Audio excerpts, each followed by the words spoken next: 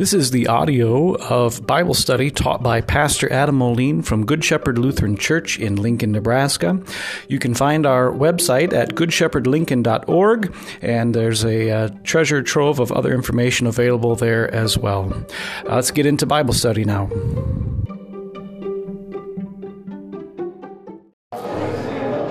In the name of the Father, and of the Son, and of the Holy Spirit. Amen. Our Father, who art in heaven, hallowed be thy name. Thy kingdom come, thy will be done, on earth as it is in heaven.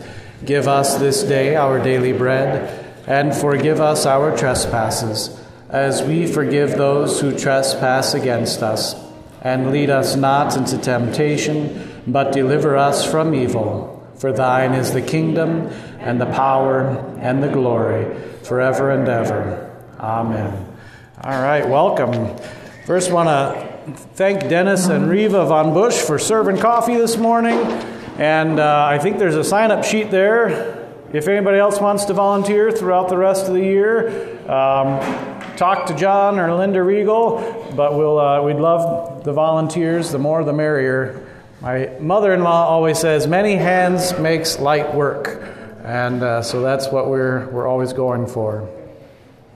We are working our way through the book of Genesis today. As we do so, I think the elder will come around with a basket. We're collecting for Luther Classical College, and so that's what the goal is for this month of December.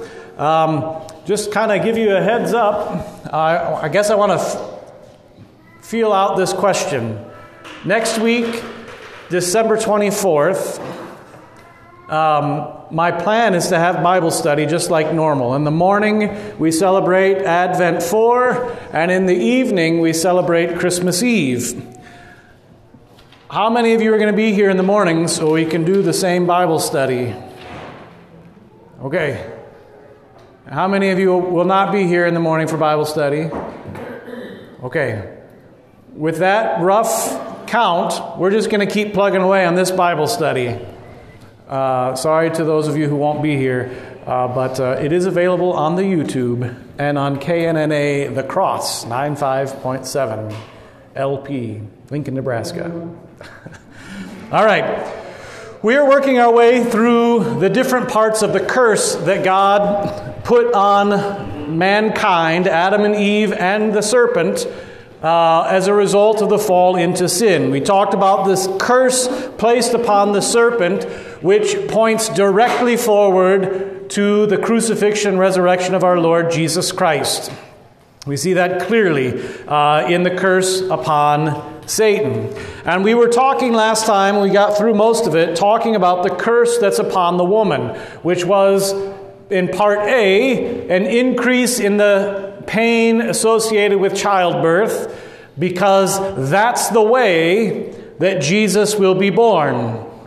That's what we're about to celebrate next week with Christmas. Jesus, born of the woman, born in Bethlehem.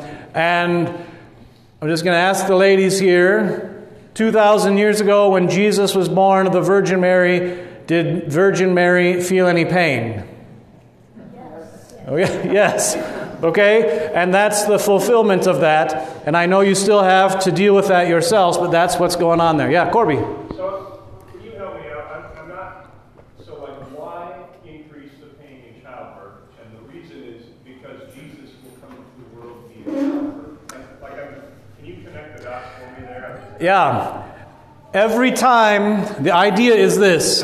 Every time a woman gives birth and it hurts, it's a reminder of our sin and that God is sending the solution through this process of childbirth. Does that kind of help clarify a little bit? And that's 1 Timothy 2 that we read last time. 2:14 and 15 talks about that a little bit as well. So that'd be the place to go also. It says, woman will save herself through childbirth. It doesn't mean that if you have a baby, you automatically go to heaven. But rather, Jesus is going to be born in this way, and that's where we're looking to that. Does that kind of answer? Yeah, okay. Sorry, yes. No, that's okay. Yeah, D. Okay, well, Congratulations. Yes.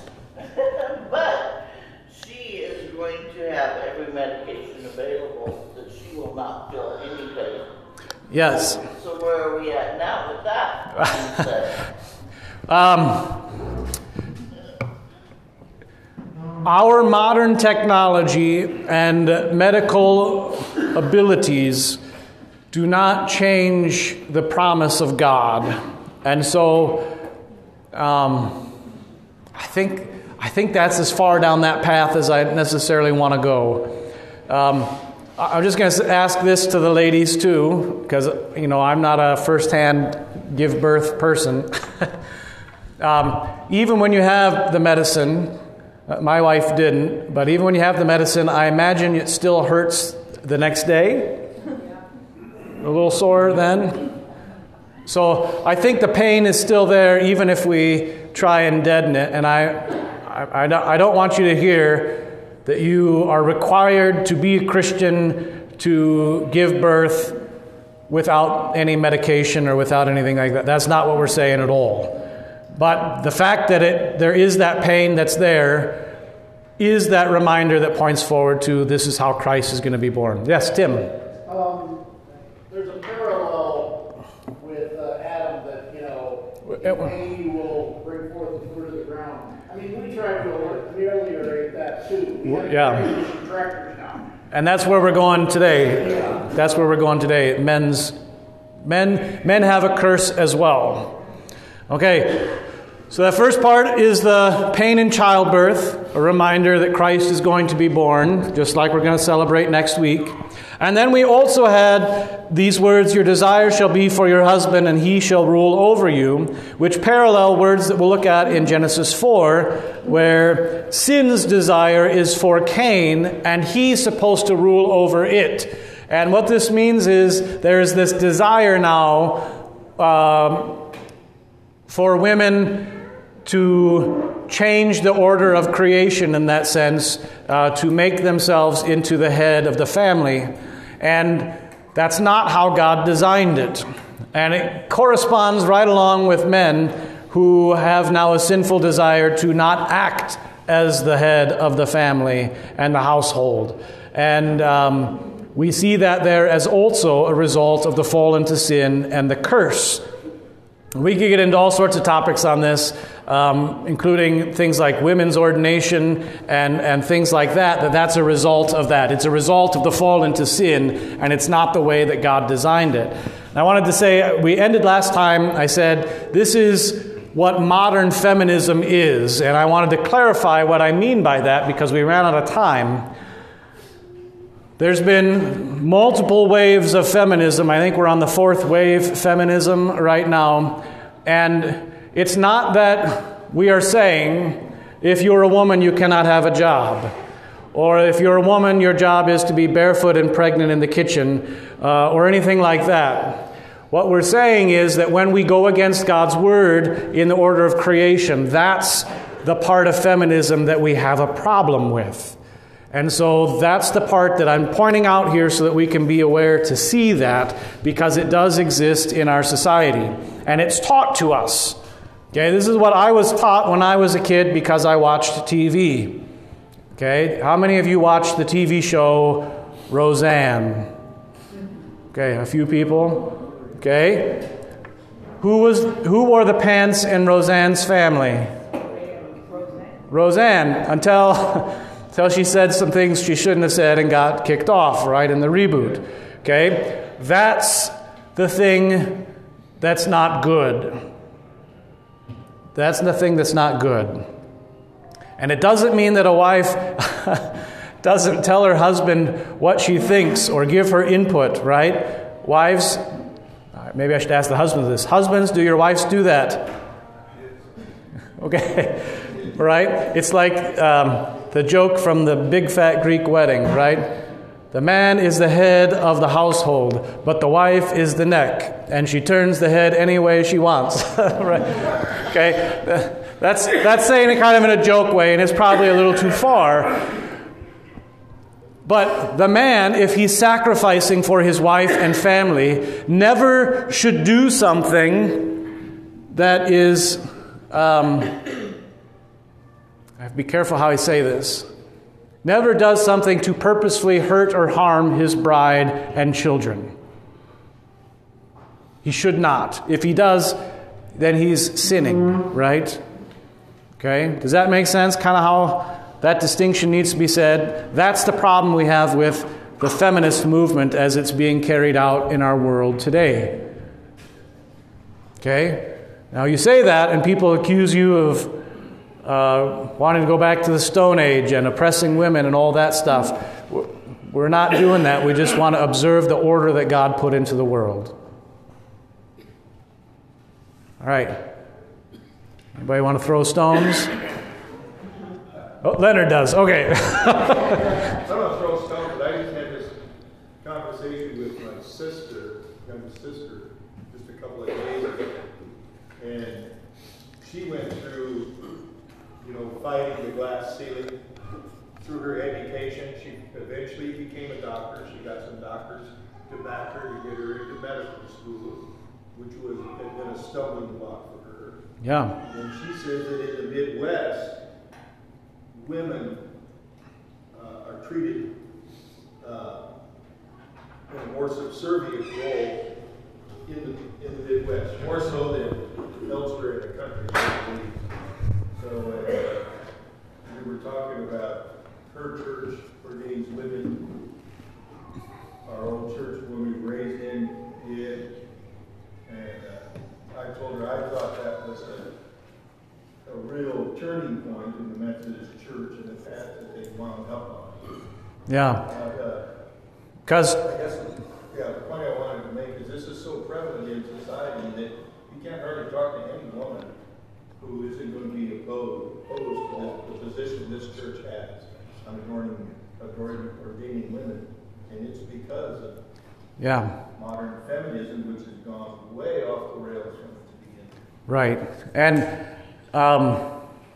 to ordain women, you have to throw out God's word that says you should not. and that leads to the other problems that then they have, like in the Methodist Church now or the ELCA Church now, where there's lots of other issues because when you remove God's word as the foundation on which you stand, then you're floating and fall. Kind of like Wile E. Coyote running off the edge of the cliff there. And so a wife is a great treasure, and maybe this is the way to say it. If she is your great treasure, husbands, it's not that you abuse and destroy her. What do? You love and care and support her because of that. And there is that distinction, and there have been problems with that. And that's how feminism began, is there were problems. But now it's gone too far, as oftentimes correction does. Okay? And it does it both directions, and we just need to be aware of that. All right, Tim. The way it's been explained to me is that when we say the weaker vessel, that does not mean weakness the way modern people think that it means, but rather that how do you treat your fine china? Careful. Right. I think that's a good way to say it. Although, you should get your wife out of the cabinet more often than one time a year. So there's where the analogy breaks down with the fine china.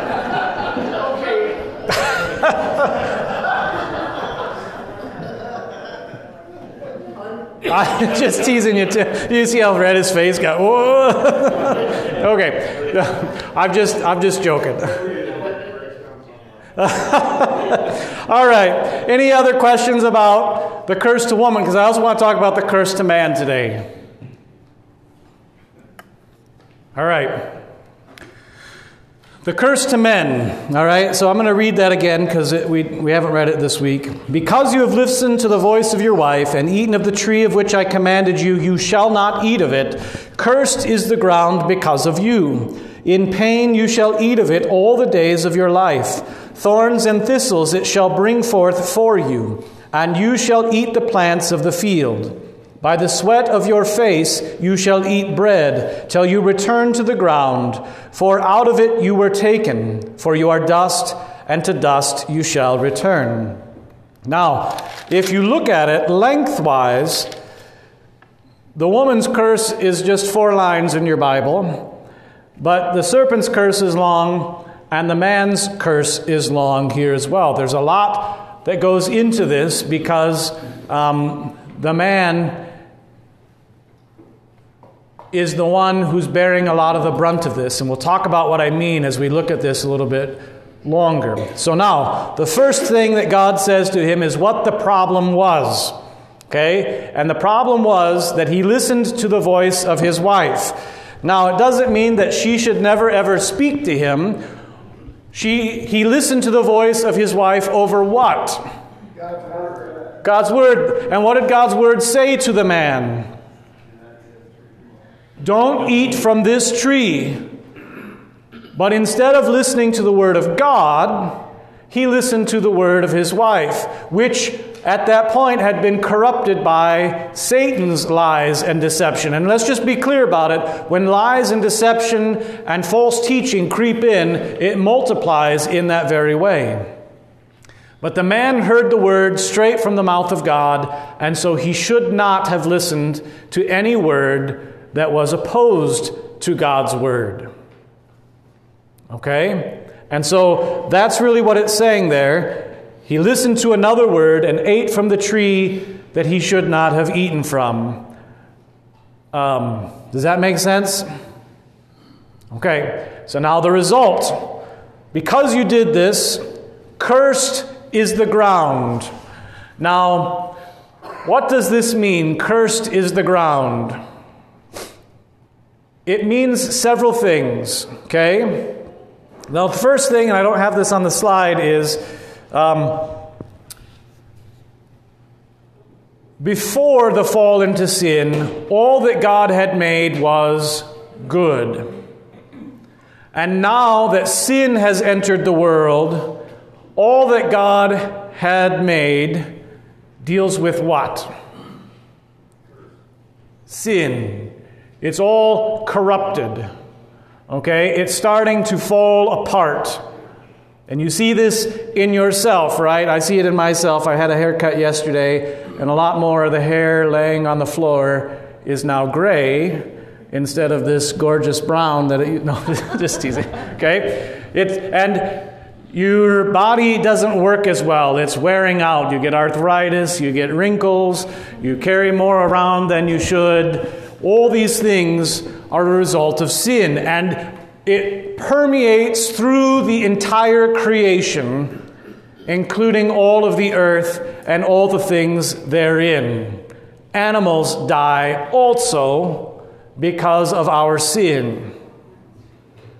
Right? We have a dog at our house, and she's 10 years old, a Labrador, and she's getting cataracts in her eyes. She doesn't smell as well. She can't run as fast.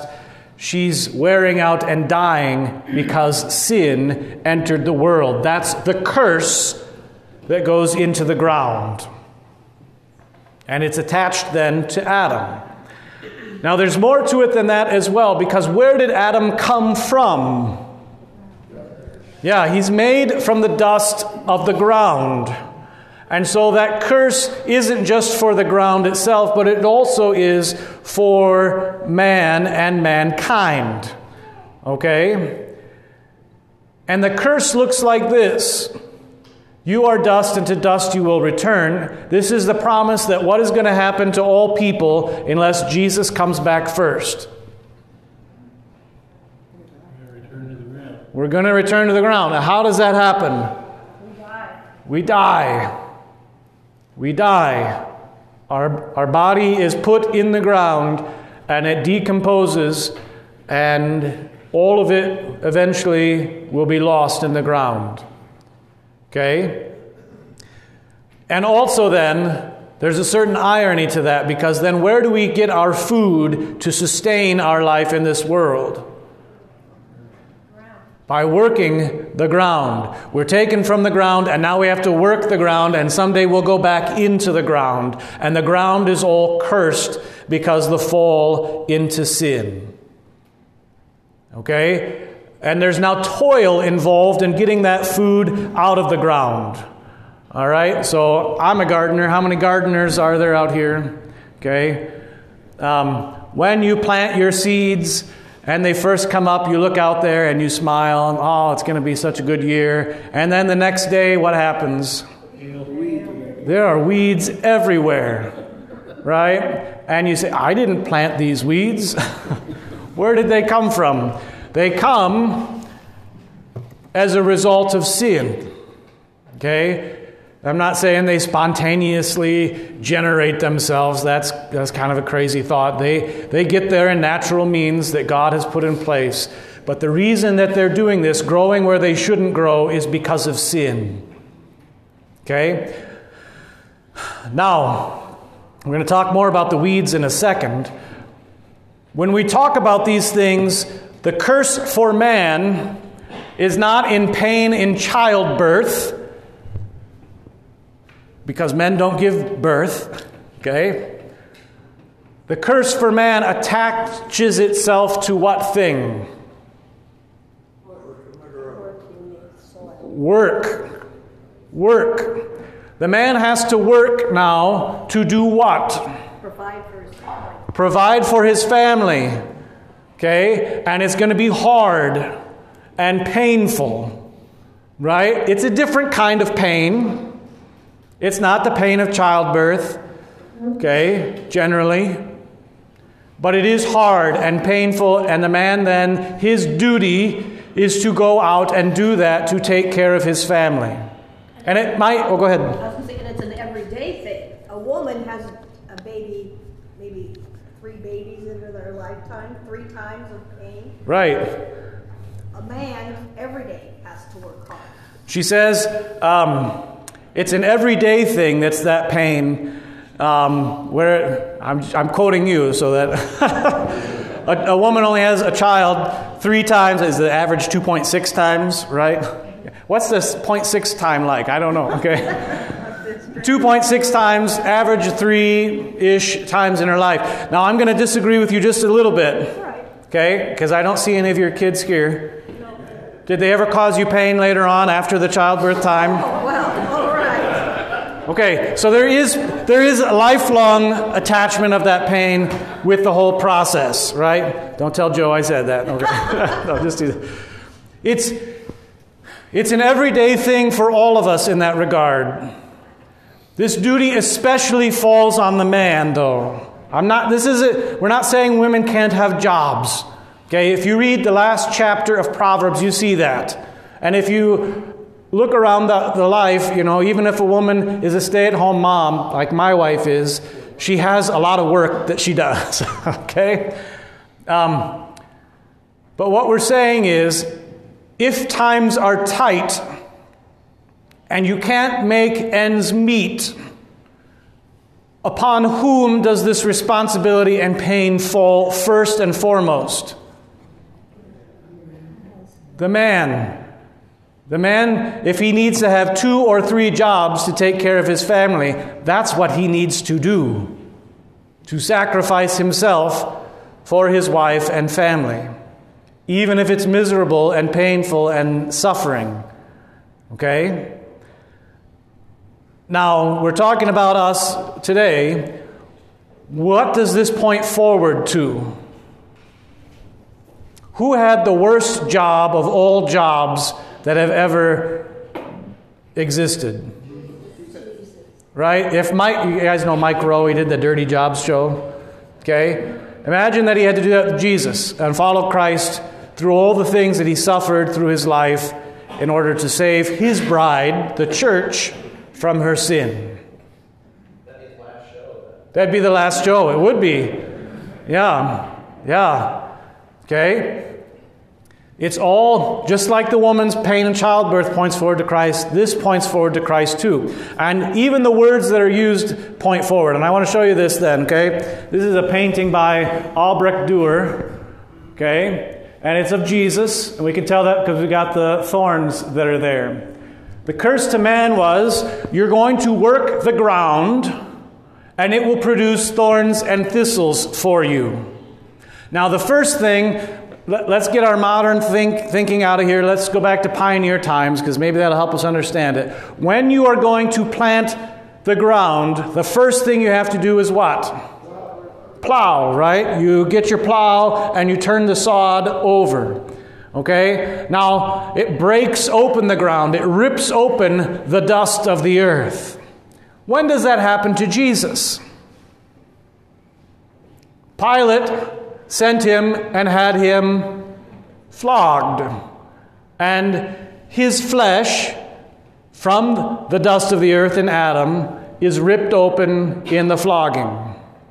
Okay? And then it says, thorns and thistles it will produce for you. Christ, what is placed upon his head when he is being mocked before his crucifixion? A crown of thorns. He's now wearing on his head as his crown for his kingdom what sin produced, what sin brought into the process of taking care of your family. And then it says, by the sweat of your face you shall eat bread. What do we know about Jesus sweating during his passion? He sweat blood in the Garden of Gethsemane. The Garden of Gethsemane. And Gethsemane is a Greek word, Greek or Hebrew. It means oil press. That's what it means. Okay, how do you get oil out of olives? You squish them with a big wheel that rolls over them and the oil flows out. Okay, and that place, Christ is being squished, not with an oil press or a big wooden or a stone rolling over him, but instead what's weighing down on him that's pushing blood out? The sin of the whole world. Okay? And then he says, you shall eat bread till you return to the ground. What do you think that means? If we're connecting all this to Jesus, do we eat any bread that reminds us of Jesus? Yeah, the Lord's Supper. And I'm not even, it doesn't just remind us of Jesus. What is it? It is Jesus. Okay? And so you see, this has its fulfillment in Jesus as well, just like the curse upon the woman. Okay? Now then, what that means, men, is that when you're a husband, the person that you emulate ought to be Jesus. Sacrificing for the church, that's then what you do for your bride. Okay, Tim. Can we also connect where Jesus says, my bread is to do the will of the Father who sent me? I think we can, yeah. And that's in John. Is it John? I can't remember where that is, but yes, I don't have a problem with that at all. Okay? So do you see then? Let me ask you this way. Is there pain involved in the curse for both men and women? Okay. Women, do you always like being in submission to your husbands? Nobody wants to answer. They're all sitting next to their husbands. Right? Okay. I'm just going to assume no. Okay? Sometimes our sinful nature doesn't like that. Husbands, do you always like sacrificing for your bride? I'm going to say probably no. And that's even where the temptation is for both of us. Okay? We read about women, how their desire is to be above their husband, to be the head of the family in that way. And men, going right along with it, their desire is to avoid suffering like Jesus for their family. Their temptation is to not suffer and to go home, to sit on the couch, drink the beer, watch the football game or whatever, volleyball game today, right? Whatever the game is. We find our fulfillment in both places, in Christ and the church. And we repent of this, and we seek to, in that sense, return to the way it was before sin, and to do it the way God designed it in the beginning. All right, any questions on the curse?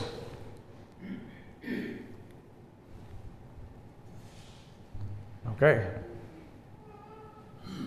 All right. I'm going to talk then about try and finish up the chapter here then, okay? We're up to the part where Adam is now going to give his wife a name. This is verse 20. The man called his wife's name Eve because she was the mother of all the living. I want to just focus on this verse, okay? Because Adam has already had a name. His name tells you where he came from, the dust of the ground. And he's a man. That means both those words. Adam means man and dirt, okay? Dirt boy. That's what Pastor Poppy called me for that reason. Okay? Now Eve gets her name. And her name, Eve, is actually a confession from Adam and Eve both that they believed the promises that God was giving them in the words that we've been focusing on the last 2 weeks. Specifically in that there will be an offspring who will crush the head of the serpent. They believe God's promise of a Savior. And that's why Eve gets her name, Eve. The name Eve is the Hebrew to live. To live, the mother of all the living. What do they believe is going to happen?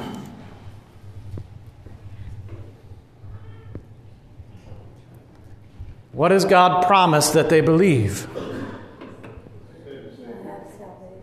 Yeah, that God's sending a Savior and that they'll have eternal life in Him, right? Jesus said, I am the resurrection and the life. Whoever believes in me shall not die, and whoever believes in me and dies, yet shall he live. Okay? Those words about life, they believe, and as a reminder of that to themselves for the rest of their life, Eve's name means to live. And it's going to get them in a little trouble here in chapter 4. We're going to look at that, okay? Because they're thinking very short term still. When God says your offspring is going to crush the serpent's head, what are they thinking? They're thinking that their first child is going to be the one who will fix this problem. They're not thinking long term, generations and thousands of years later, when it actually will be fulfilled. Okay? But in that sense, they're already looking forward in faith to Jesus Christ. Okay? In that sense, I've got on the sheet, it's kind of like the first creed. Okay? We believe we're going to live. We believe it so strongly that that's the name of my wife. We're going to live. Eve. And even the verb, when it says she's the mother of all the living, that's confession. The way it's going to happen is she's going to give birth, and that will be the Savior. You see that there? Does that make sense or not? Now, we kind of have a similar thing when we baptize people. We say, what is the child named? And when we say that, what do? We say the child's whole name. We're writing it in the book of life in heaven. We're speaking it in front of God, saying this person has received your promises, and we promise to raise this child up in that faith so that they may receive that blessing from you and live. So we have that same thing even reflected in our baptismal rite now also. Okay. You guys are really quiet today, so I'm afraid that I'm not making sense. Next verse, 21. And the Lord God made for Adam and his wife garments of skin and clothed them. Now this is to fix what they were trying to do.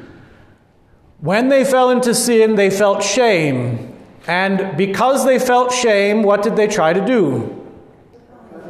Cover it up by making clothing out of fig leaves, sewing fig leaves together into loincloths. That was their effort. And did it work well? No. It worked so poorly that they hid as well in the bushes behind the trees, right? They hid from God because they knew their efforts to hide their shame weren't going to work. But now, who is doing the doing in this verse? Verse 21. It says, the Lord God now makes them clothes from garments of skin. Okay? This teaches that Adam and Eve are the first Lutherans, right? Okay? They're saved by grace, not by things that they have done. God comes in and fixes the problem by putting clothes on them to cover their shame. Now, he makes the clothes out of animal skins. Anybody know how you get animal skins? You kill the animal. Yeah, you have to take them off the animal, and that kills the animal. Okay? And even if you're a deer hunter, you know this, right? When you skin an animal and you get done, what's on your hands? Blood. It's a bloody process. Okay? Already, and I just want to say this too, these are the very first animals to die. They die to cover the sin and the shame of Adam and Eve, and blood has to be shed to get those skins off. What does that point us forward to also? The whole sacrifice system culminating in the sacrifice of Jesus. Okay? So this points forward to that. And you see this, this is an old depiction of this. You see angel there pushing him out of the door of Eden right here. And you see they have those animal skins on. And this angel right here we're going to hear about in a second as well. This is the cherubim. You can tell because it's got those wings like that. That's the way they used to depict those angels. This is more accurate than our chubby little babies that fly, okay? With the wings like that. It's a little bit closer to what the Scripture teaches. So God clothes them. He sheds blood because they sinned. And it's that shedding of blood, according to the book of Hebrews, that covers their guilt. Without the shedding of blood, there can be no forgiveness for sins. Now, when are you clothed in blood? In our baptism. In the waters of holy baptism. The blood of Christ covers all of your sin, and you are clothed with the robe of Christ's righteousness. Okay? And even think about it this way. The animals died for Adam and Eve to get clothes made of skins. But now Jesus dies so that you are clothed with him, not with his skin. We're not Silence of the Lambs here, kind of weird stuff. But you are clothed with Jesus, so that now when God looks at you, who does he see? He sees Jesus, and your sins are not seen by him then. You see that? All right. I want to finish up this chapter here. Because then you have them cast out of Eden. Okay? 22. Behold, man has become like one of us, knowing good and evil. Now, lest he reach out his hand and take also of the tree of life and eat and live forever. Therefore the Lord God sent him out of the Garden of Eden to work the ground from which he was taken. He drove out the man, and at the east of the Garden of Eden he placed the cherubim and a flaming sword that turned every way to guard the way to the tree of life. Okay? God kicks them out of the Garden of Eden, and he closes the door, if you will, by putting a flaming cherubim in front of it. All right, so you see, again, this is a more accurate depiction of a cherubim, okay, with the 6 wings, the 4 heads. Just imagine it on fire and with lots of eyes, and you have what Scripture puts forward, okay? Why doesn't God let them stay in the Garden of Eden? So they don't live forever in their sin. Does God want them to live forever? Yes, but not in their sin. And it should make sense why. Is it fun to live in sin? Okay? Do you ever just look at the things going on and say, this is miserable? It's suffering. It's painful. The things God cursed upon us come about. It's not fun, and it wouldn't be good to do it forever. And God wants what is good for us. So He's going to take away our sin through Jesus, and then in the resurrection of the dead, the door is open again, ripped open from top to bottom, if we're talking about the temple here, and we get to go in, and Revelation depicts in the end of the book the tree of life producing its fruit in due season, 12 crops of fruit a year, and you get to eat from the tree of life there. And you actually get a foretaste of that heavenly food here in church. When you come to the Lord's Supper, you are eating, in that sense, from the tree of life. And you will live forever with your sins forgiven in Jesus Christ. So when will we return to Eden? Well, either when we die in this world, spiritually we'll go there. On the day of resurrection, when Christ returns, bodily and spiritually, we will go there. And we will be there into all the ages that are to come.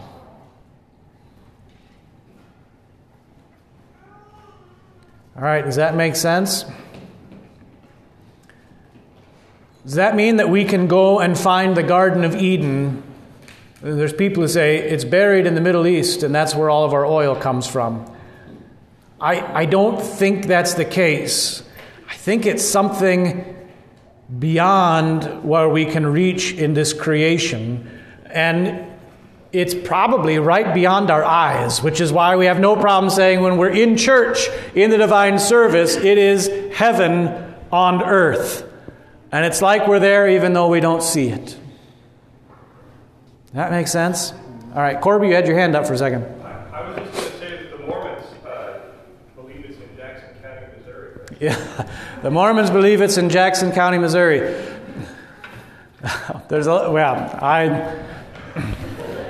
I think that's the county that Pastor Goodroad is from. What does that say? All right. I'm not going to go down that path anymore. Any other questions? All right. Next week we'll keep plugging away, and since we're talking about the birth of Jesus, next week we'll talk about the death of Abel in Bible study. But we'll move into chapter 4, and we'll go a little quicker now because we got a lot of foundation that's been built. The Lord bless you and keep you. The Lord make His face shine upon you and be gracious unto you. The Lord lift up His countenance upon you and give you His peace. Amen.